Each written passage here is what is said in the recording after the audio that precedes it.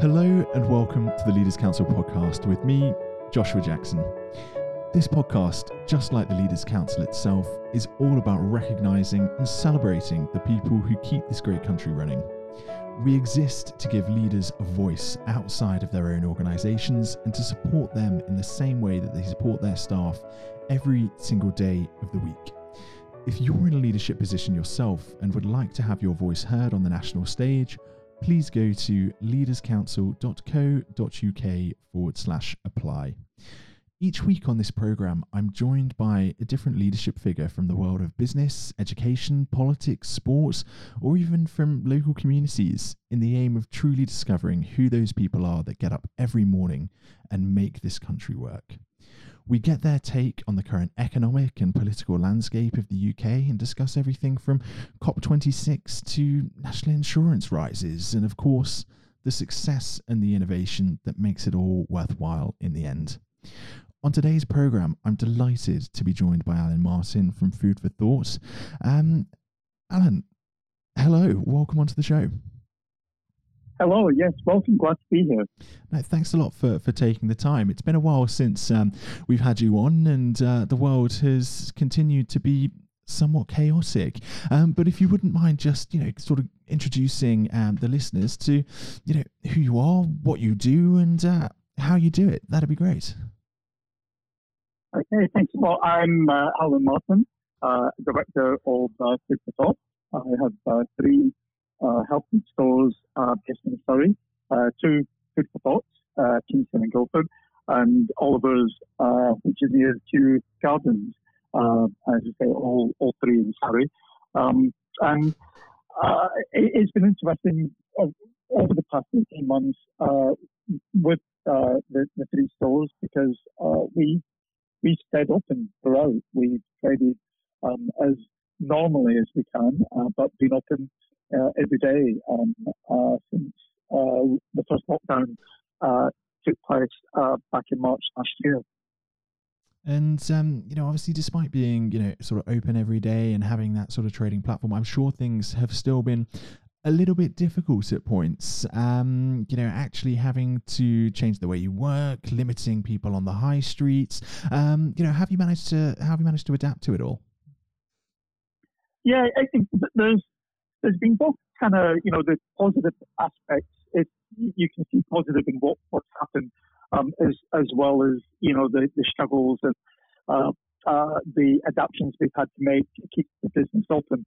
I think maybe I'd focus more on the positives, what's come out of the past 18 months. I think the teams in the three stores are all a lot stronger for it. We've had to make sure that we actually could stay open, and you quite never knew day to day if someone may be off with COVID, or they were off self-isolating, or they had other issues. So the main positive that I can take out of the past 18 months is that every single member of our team is now better equipped to either open the store, close the store, cash up, get involved in ordering and receiving. So I think generally everybody's skills in the wider team of all three stores has been enhanced. And that's the real big positive that I take away from the difficulties and the struggles that we've had over the past 18 months. And I think slightly differently, actually. I think one of the major benefits that's come for you, not just as maybe an individual and as a company, but from all of this time that people have spent at home, I feel like there's been a radical shift in mindsets. People have wanted to shop local when they can. They've wanted to support sort of local retailers. There's also been an ever-increasing discussion around environmental impact, what's going on wider in the world, the changes and the challenges that are sort of coming up. Have you felt that? Have you found a wider client base throughout this?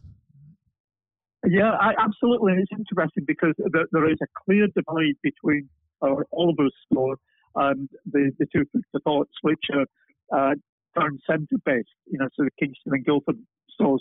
So during the lockdowns, the town centres did empty out a bit there were fewer stores open, we did see a much greater interest in what customers wanted to buy from us. So they wanted a more complete shopping experience.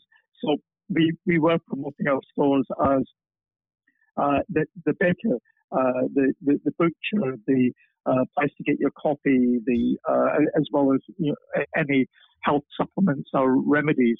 And that did help a lot for the food for thought stores.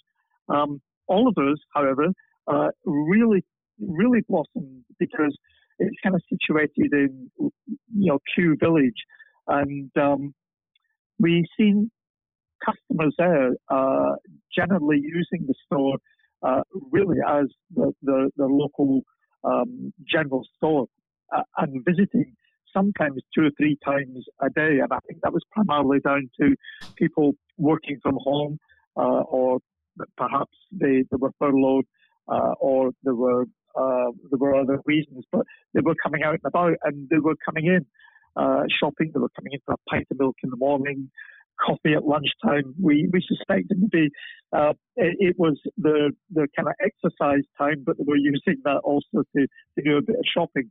So we actually seen the business in all of us grow year on year during the lockdowns by about 50%, which was quite incredible, really.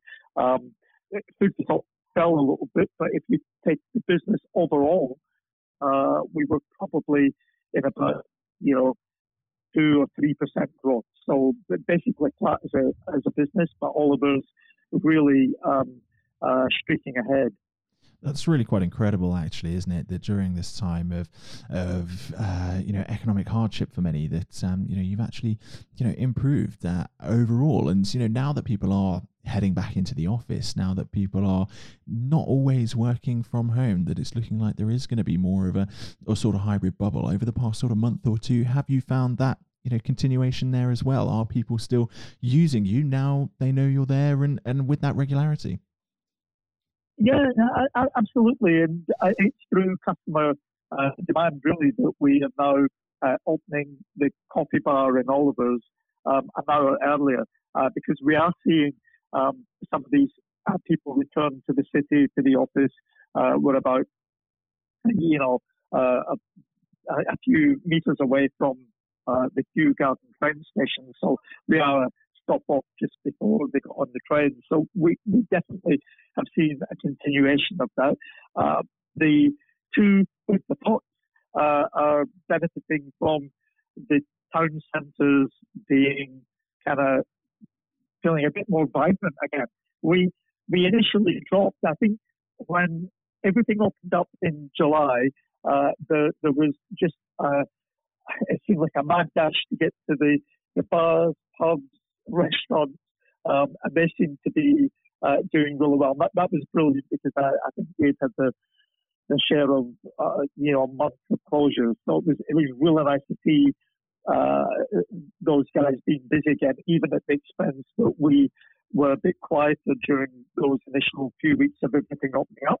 But it's settled now, and we're hoping, I think, that the last quarter will be kind of closer to 2019. We're anticipating that we're going to see a come back as strong as that. Well, that's really quite encouraging, isn't it? And very nice of you there as well to say that you didn't mind sharing the wealth with those that had been closed, and those that had been struggling in the hospitality sector. It is always nice when independent stores, independent retailers, independent business owners can come together, and maybe it's looking a little bit more darkly on the online retailers rather than those that are next door. But I think that's a whole different conversation that we could go down, but might be a little bit more stronger language. But obviously, at the moment as well, it's quite an important month, given the fact that you very much specialise in sort of health food, good quality, local, organic produce, with September being organic month. And what have you been doing for that, and sort of how are you sort of celebrating, really? Yeah, it's always, organics is always been close to my heart personally. From before we actually were involved with Food for Thought and Oliver's, so it's always been something that I felt the need to champion. But since having the stores, we've thrown ourselves into all events organic, be it the annual September Organics or some of the other events that take place during the year. I mean, particularly this year, and to a certain extent, a lot of last year, we did see the demand for organic produce increase significantly. And I mean, that was across the board. That was everything from, organic wines, beers, through to the usual things that people think of, fruit, veg, teas and coffees. So I think people have begun to shop a little bit differently. I think they understand the benefits and value to their health by adding in as much organics as they can, afford. Although we made this year really, and this was just for us, not part of the official Organic September, but was to try and demonstrate to people that organics needn't be any more expensive. And teaching people it's all about, when it comes to fruit and veg, buying seasonally. So introducing a kind of text into the whole organic thing, that if you start to buy and consume more seasonally, you're buying stuff that generally there's a glut of at that time because it's seasonal, and you can pick it up a bit more reasonably priced. So for this September, that's been our kind of own message, but taking a lead from Soil Association, we got fully involved. We get every single team member in all three stores to choose their favourite organic product in the store, and to write a few sentences about it on a pre-printed A6 postcard that we displayed next to the product. So I think it's given our customers a sense of, we're not just there selling something, we're there believing in what we sell, and that we also consume these products as well. So I think that's been a nice talking point. And we're only halfway through. We still got 2 weeks to go, but we're getting a lot of really positive messages and feedback from customers with what we're doing this year. I am glad to hear that obviously that message is getting out there and that people are responding well to it, especially this year, given as I say, COP26 just about to go ahead, and food supply chains are going to be, vitally important when it comes to combating climate change in whatever form that comes out of the next, international debate. But there are obviously many detractors to organic food. People that say it's not sustainable. It was in for feeding large amounts of people. The pesticides are needed. That industrial farming is needed. That genetically modified crops are needed, and do you have anything to say in sort of response to that? Well, yeah, I mean, I guess we're never going to be like a 100% organic country where everything we consume, there's a place for everything, be it genetically modified. I think frightens people, but there's some scary stories out there. But if you're looking at crops that are produced and cultivated to reduce resistance, to be more hardy, I think there definitely has to be a place for that, because we're looking at a world that's growing warmer. And a lot of the crops that people take for granted, for instance, coffee. I mean, if you were suddenly told that you could not have your daily coffee, the effect that would have on millions of people would be probably catastrophic. But you've got to understand that coffee itself needs very, very distinct growing conditions. And we're fast approaching a place where the current mostly grown varieties of coffee will struggle in a few years' time. So I think organics are good, but we've also got to try and deal with not only reducing the effects and addressing climate change, but in tandem, trying to deal with how we will feed the world when crops might not necessarily be suitable to be grown in, warmer environments. I'm kind of for, to a certain extent, the research that develops and produces maybe perhaps more sustainable, hardier varieties of some of the crops that will be most affected. I think that's one of the most important points. There are a lot of scare stories around there. There are a lot of negatives, but we forget that the most grown wheat on the Indian subcontinent now is the Indian dwarf wheat, and that was a GMO, produced by Dr. Borlag, and that was in the mid 40s, 50s that came about. It was responsible for feeding so many people across the world. It is an area that has a lot of potential and can be safe to do as well. But I do think you're right. There is a real mixture there that people do need to eat seasonally, eat locally, realize the impact of pesticides on their food and the wider environment. And I do think that's sort of coming through as well. And it's through people like you that are pushing the message and really celebrating, these different styles of farming, that this message is getting through to the wider public. But, it's not only sort of celebrating, local, celebrating the revival of the high street in many respects. It's not just about, celebrating sort of organics that you do. You also try and give back wider by, partnering with organisations that are doing good as well. And I believe your latest partnership is with an organisation called Choose Well. What's that all about?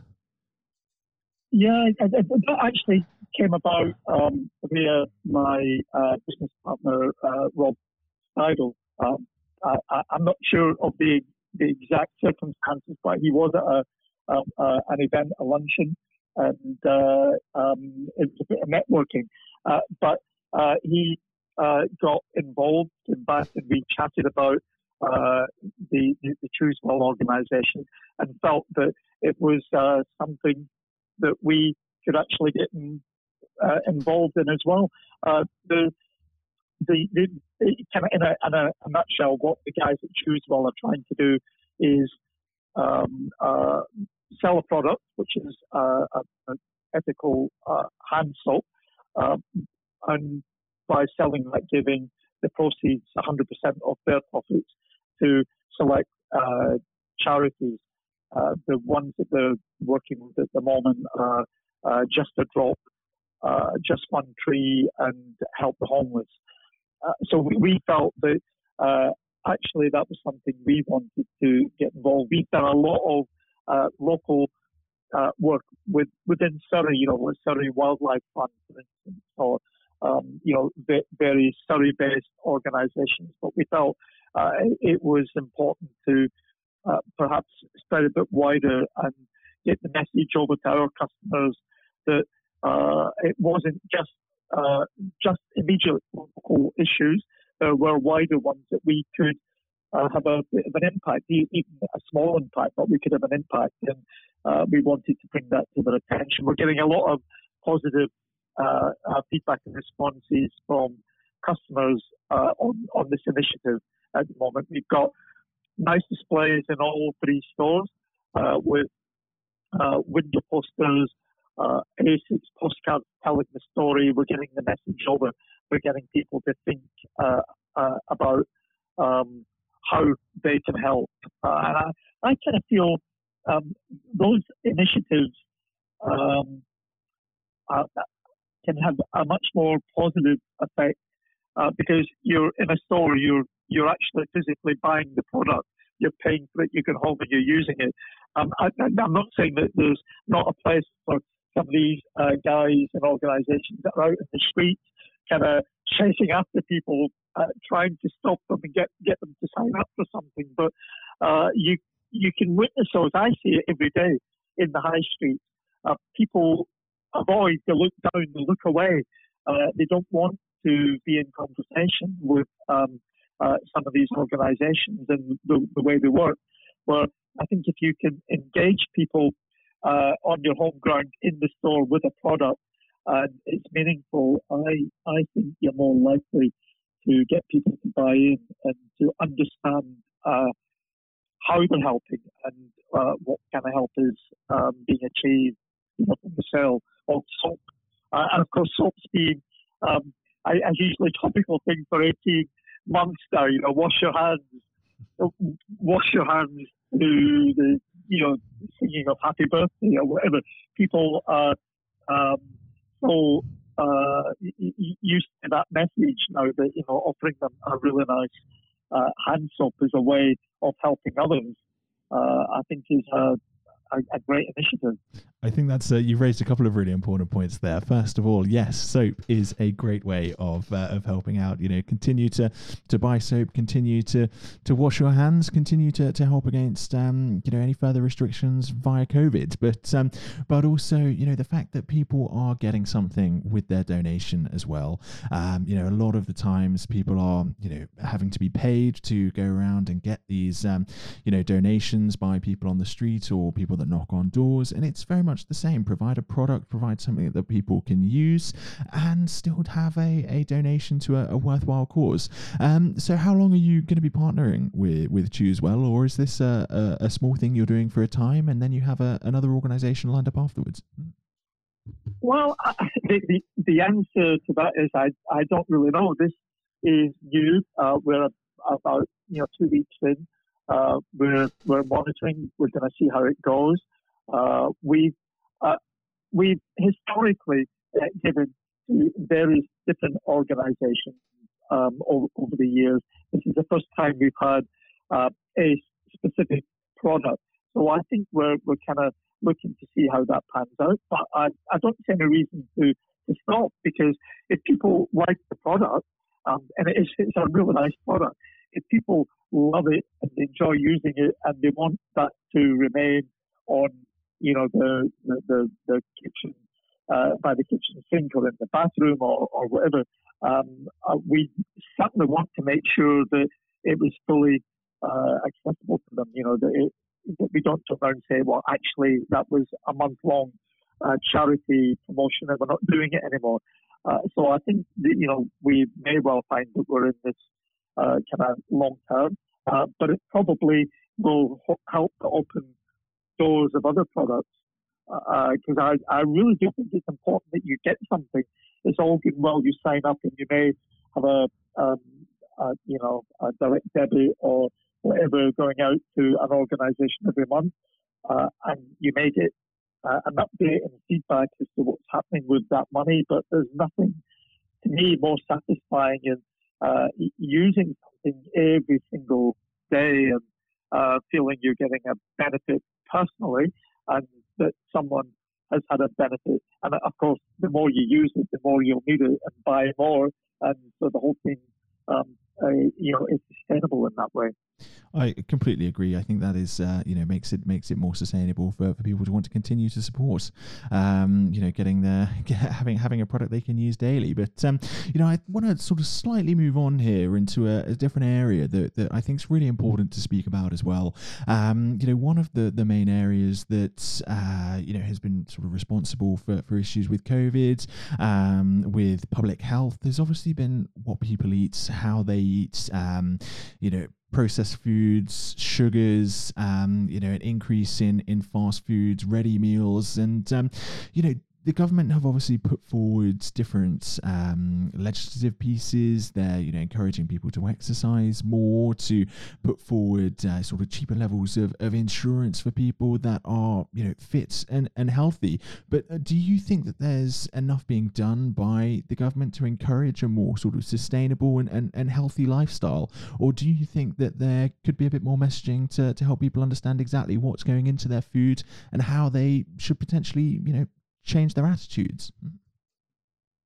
Yeah, I definitely, I think we've seen over the past 18 months where there's been a clear split. There were definitely people who took the advice of the government at the time during lockdowns to get out and exercise. You can see that. I can see around where I am, the Common was packed every day with people walking and jogging. But on the flip side of that, there were the people that we all know someone, or we've all had conversations about the lockdown pounds, where people being at home, and they're perhaps drinking a bit more than they would, and snacking more, grazing, throughout the day. So I think we haven't had, I don't think, a strong, clear enough message really on the impact of obesity.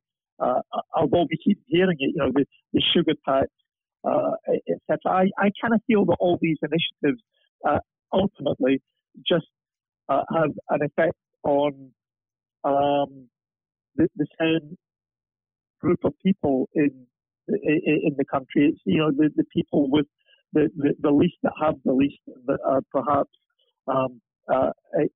more on the poverty line and can't afford a lot of the foods that the government may be trying to put forward as being healthy alternatives. So a lot of these people do end up with a diet that's predominantly more slanted towards, fast food, TV dinners, microwave meals, etc.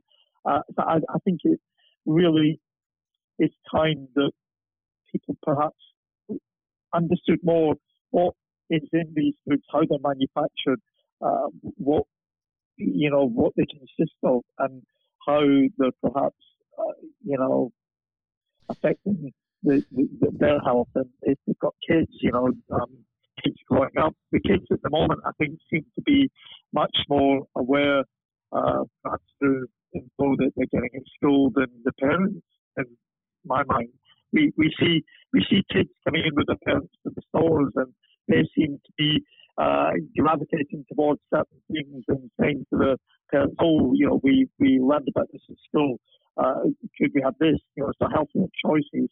And even for us in health food stores, we would hope that we were at the healthier side, but we have products. Anything's going to be bad for you if you consume too much of it, or limit yourself to a few food groups. It's going to have a negative impact in your health overall. Yeah, it's definitely about having that spread, but also having the access. You're correct. When people are on the lower end on the poverty line, you can get caught in that poverty trap, and it's very hard to get out of. I think that's very much why the Marcus Rashford campaign over the past year has really resonated with people. Giving people it's phenomenal. That kind of initiative. As with that initiative, and before with his name escapes me, the chef, Jamie Oliver. Jamie Oliver, yeah. With again his school meals, school dinners. I think those kind of initiatives are so important, and having role models such as Marcus or Jenny is so important as well. People can relate to these guys. That's an important point as well. These things do seem to be cyclical. That somebody comes up, tries to change something, and then it gets out of the sort of zeitgeist, out of the public mind, and things go back to the sort of status quo, and potentially politicians don't follow on with it because they know that it's a flash in the pan. There needs to be a wholesale change of attitude to food, to upbringing, to where it comes from, and to the campaigns around it. But I think we can all hope for better, and just make sure that these things are carried on. I mean, and this is from a personal experience, because these things come up over and over and over again. But I mean, I can go back to I don't know, around 2004 or 2005, when I was involved in McKeith Research and Dr. Gillian McKeith, and You Are What You Eat, and we had 2.5-3 years of You Are What You Eat TV shows, which again were putting forward the ideas of healthy diets, whole foods, and the press and the media grabbed hold of these initiatives. And for a while, everybody is talking about Aduki beans, or they want to know more about them. It's finding a way of keeping the momentum going, I think, and making that message in itself sustainable, so that it just becomes part of your daily living. It becomes part and parcel of daily life. That is truly important, isn't it? Just making sure that people aren't reaching for the latest sort of snazzy snack or whatever some laboratory in America has come up with recently. Yeah, otherwise it just becomes a fad. I mean, people say I've tried every diet, but nothing works, and it's like, well, no, it's not about that. It's about lifestyle. It's really about looking at how you live your life, and I think people have got to realise that actually we're coming to a point, and it's the end point is snowballing. We're getting closer, running towards it, faster and faster. It's not just about one aspect of your life. You really have got to look at, what you're eating, where the food comes from, what you're driving, if you're driving a vehicle, what else you do in your life. I think we're truly getting to the point where it is about lifestyle. People have to grasp it's not one aspect of what you do, but everything holistically. We've got to be looking at everything, and the whole is always greater than the sum of the parts. When you can get there with someone, the benefits that you will get from making a lifestyle change go beyond all the little tiny parts that you've changed to get there. That's really important. You can take that not just only from an individual perspective, but also a sort of global environmental perspective as well. We're pretty much describing James Lovelock's Gaia hypothesis there, and it's been instrumental in the creation of the environmental lobby and environmentalism as a whole. A really interesting book for anybody that hasn't read it. Yeah. I would definitely go out there and grab a copy. Absolutely. I'm actually looking forward to. I've been invited to a breakfast on 27th of September. It's in Guildford. It's in the Eva Arnold Theatre, and it's Justin Welby, Archbishop of Canterbury, who's hosting this breakfast. And surprisingly, his topic for the event is ethical leadership. CSR, corporate social responsibility, and environmental sustainability. So I'm really looking forward to that. That's not Monday coming, but the Monday after. So it'll be really interesting to hear, someone like Justin Welby's views on environmental sustainability and where we're at. So I think perhaps with talks like that, there's perhaps more and more high-profile people beginning to get a message out or get their message out on these topics. Yeah, it is really something that's taken off over the last couple of years, and as I say, something that's going to be really and vitally important across the UK as we get nearer to COP26. But if we're now sort of looking ahead to the future, for yourself, for the company, and even if we want to touch on sort of humanity as a whole, but how are you going to see things going over the next few months to sort of year? Well, I think if I kind of touched on earlier, we really are hoping, we're anticipating that the last quarter of this year will be closer to the 2019 last quarter. And we're gearing up for that. We've got to kind of try and make that happen in terms of what we stock, what we're selling, how we're presenting product goods to customers.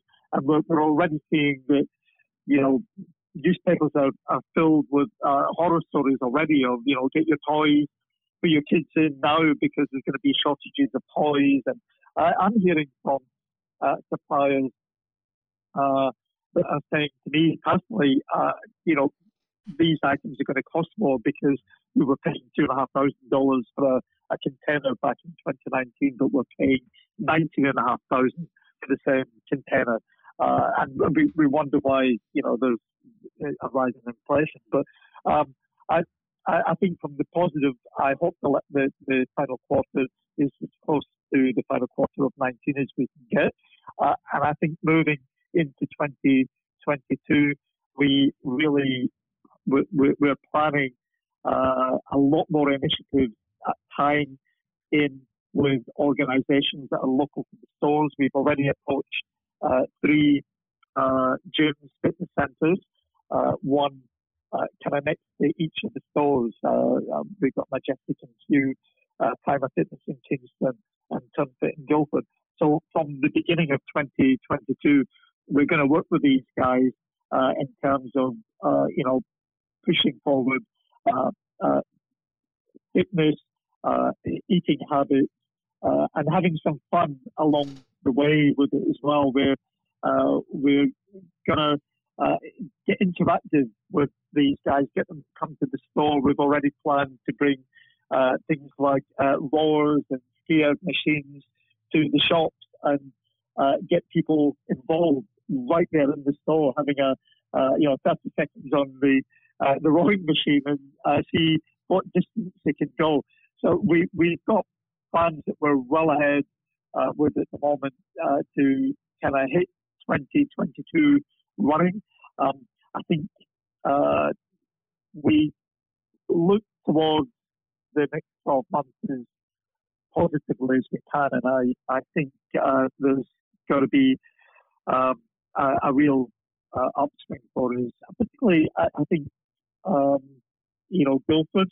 I'm part of Experience Guildford, which is the local bid, and I'm a director on the local bid, and we've sent in our letter to apply for city status. Such as I think the positivity for the coming year, we feel that applying and getting city status for Guildford would be phenomenal. It would help us get back on track and help the independent businesses there. So I've got a very, very positive outlook for the coming last 3 months of this year and stretching into the whole of next year. Well, it all sounds like you've got a lot going on, a lot of plans in place, a lot of talks that you're going to, a lot of things that you're wanting to see and to engage the community on. But you never know, when you go and see Justin Welby next week, you can get him to come along and give a talk on one of the gym machines in the store, and that'll really get everybody going. Perhaps, yes, that would be fun. But it's been really, really positive speaking to you today, Alan. It's really great to hear somebody that is taking, community into their hearts, but also thinking of their wider worldwide community with the areas that they're stocking in store, the partnerships that you're making, and your sort of viewpoint for the future as well, about how to get everybody back on their feet and not just revel in your own success over this time. It's really refreshing, and to speak to somebody with those sorts of viewpoints. So I really want to take this opportunity to thank you ever so much for coming on today, and it'll be great to get have another conversation in 6 months, after Q1 of next year, and see how these plans have been put in place and see what's coming up next. Yes, no, absolutely. I look forward to that, and thank you for inviting me along today. Thank Brilliant. you, Alan. Thank you very much. That was Alan Martin, founder of Food for Thoughts, talking about an interesting last 18 months dealing with the issues on the high street, but as well as some of the changing perceptions towards organic food, climate change, and living a more holistic lifestyle. Thank you ever so much for tuning into this week's episode of the Leaders Council podcast, and I look forward to speaking to our next guest next week.